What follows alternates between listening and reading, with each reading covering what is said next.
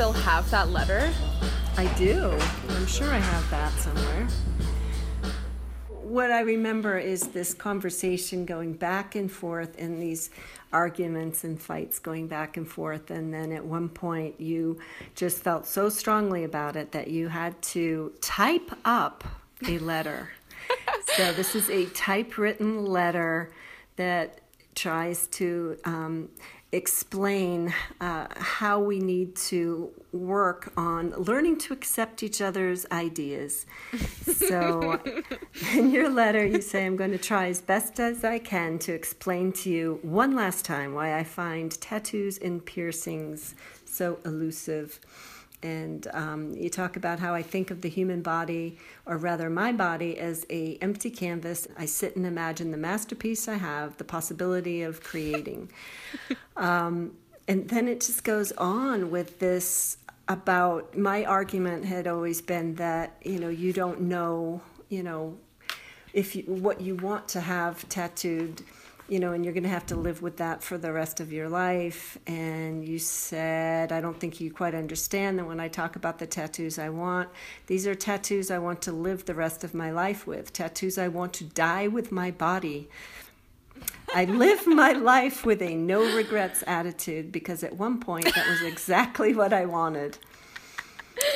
It's fairly convincing for a 13-year-old writing a detailed description of why I should be allowed to have tattoos while living in your household. Yes. And of course, at that time, you wanted to be a tattoo artist. Yes, I do remember that. Do you remember when I was in that journalism class and they told us to write our own obituaries? And in my obituary, I was a tattoo artist and I was married to Cristiano Ronaldo. Oh, but you have to listen to the closing argument here. But I am asking you just this once not to think as a parental figure, to broaden your horizons and not worry about what is socially acceptable or what tattoos and piercing mean to you, because they mean so much more to me. Broaden That's your pretty horizons. powerful. I think what's interesting is that I bring up looking beyond what's socially acceptable, because I don't think that you had ever really said that was a part that bothered you. I think maybe I was projecting there a little bit. I think we had talked about like tattoos and in the workplace, and you were concerned about, being able to find a job, which is really interesting because I feel like that's changed so much over the past couple of years. I feel like most people that are working actually do have tattoos. Some of them have their entire bodies covered. But I do remember that being a part of it, but it's interesting that I said something about it being socially acceptable. 'Cause I don't think that was ever a concern of yours. Yeah. Not really. I think I might have pointed out the consideration, but the biggest thing that I had in my mind was that I didn't think that you would have to have this tattoo, and what meant something to you then might not, mean something to you, or you might not want that, tattooed on your body for the rest of your life. But your whole perspective was that's exactly why you wanted it. It was because it did represent had a certain meaning to you at that point in your life, and you wanted to have that forever. So it was a very different perspective. Of course, then I did get kind of a taste of my own medicine in terms of having to justify having something on your body for the rest of your life, because I went and got a tattoo and realized shortly after that it was misspelled.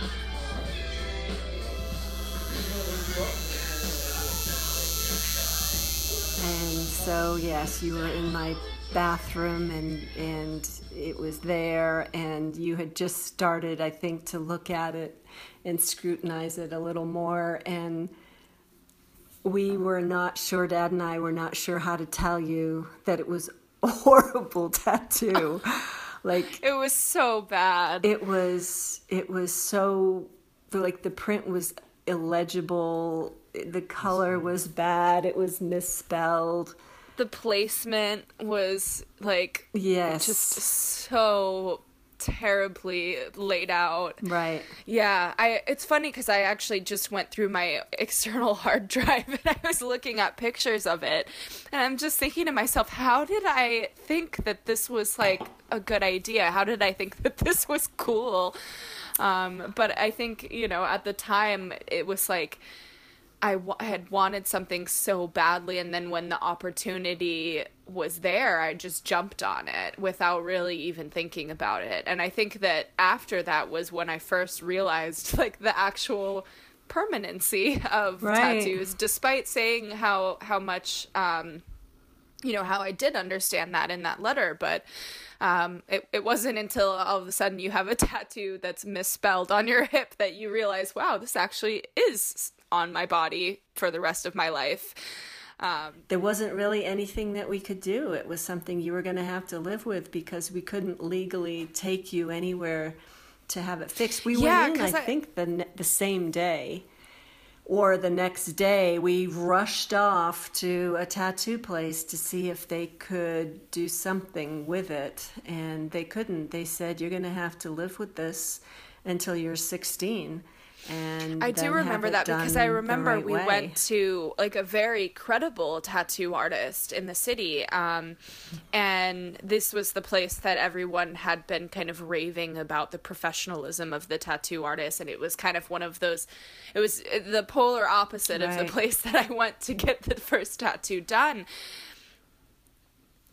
Yeah, yes, and it was on Colfax Street, and yeah, they had a license, and it was respectable people who were very worried about your health. I remember them wanting to make sure that you had been tested for HIV, tetanus shot, and yeah, exactly. Oh, your vaccinations. Oh, yeah, and do you remember that the guy? He said this tattoo is so bad, you might not even want to get it covered up or fixed. I would just get it removed. Yeah, that was his recommendation, was that you should just have it removed. But you were pretty insistent that you wanted to keep it there and blend it into, you know, your new tattoo. And that's when Dad and I both went with you to the new tattoo place on your 16th birthday.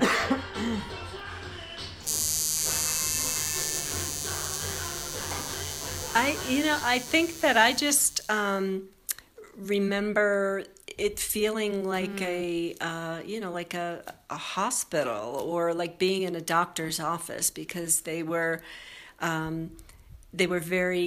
very clean. You know, they had you lying on a table. It was well lit, and they had all this equipment, and it was like this entire medical procedure. And I just remember that, and then all of the binders of all of the pictures, and it was really pretty cool. I remember thinking that, and then the sound, like, to me, it was just the sound of the needle and the gun, and it was that was pretty unnerving. You can pass over to him. I'll let Dad tell you what he remembers. Wow. Well, yeah, I mean, I guess the same thing as far as the general kind of surroundings and atmosphere. But, I remember you lying on your side on the table and kind of having this, like, sheet covering up, like, the parts of you that weren't being inked. So you were kind of on your side with your hip facing up. And, yeah, you guys left. And I just remember it took for freaking ever. It was like, I was like, pretty engaged for a while. And it definitely, I think it was like at least 3.5 hours. It seems like hours of effort to get this thing done. So Dad remembers getting bored. That's what I remember. To this day, I still think that the cover-up tattoo that I got is one of my favorites, because simply because of the, the story that goes with it. And I think about it, and it's kind of funny because I don't think that it would really have the significance that it does if I hadn't got that first tattoo and had it be misspelled, and also to like have it be this memory that's very much associated with you as parents and with, that time of my life. And, the fact that you were even willing to go with me to get this tattoo covered up, it definitely reminds me of you guys.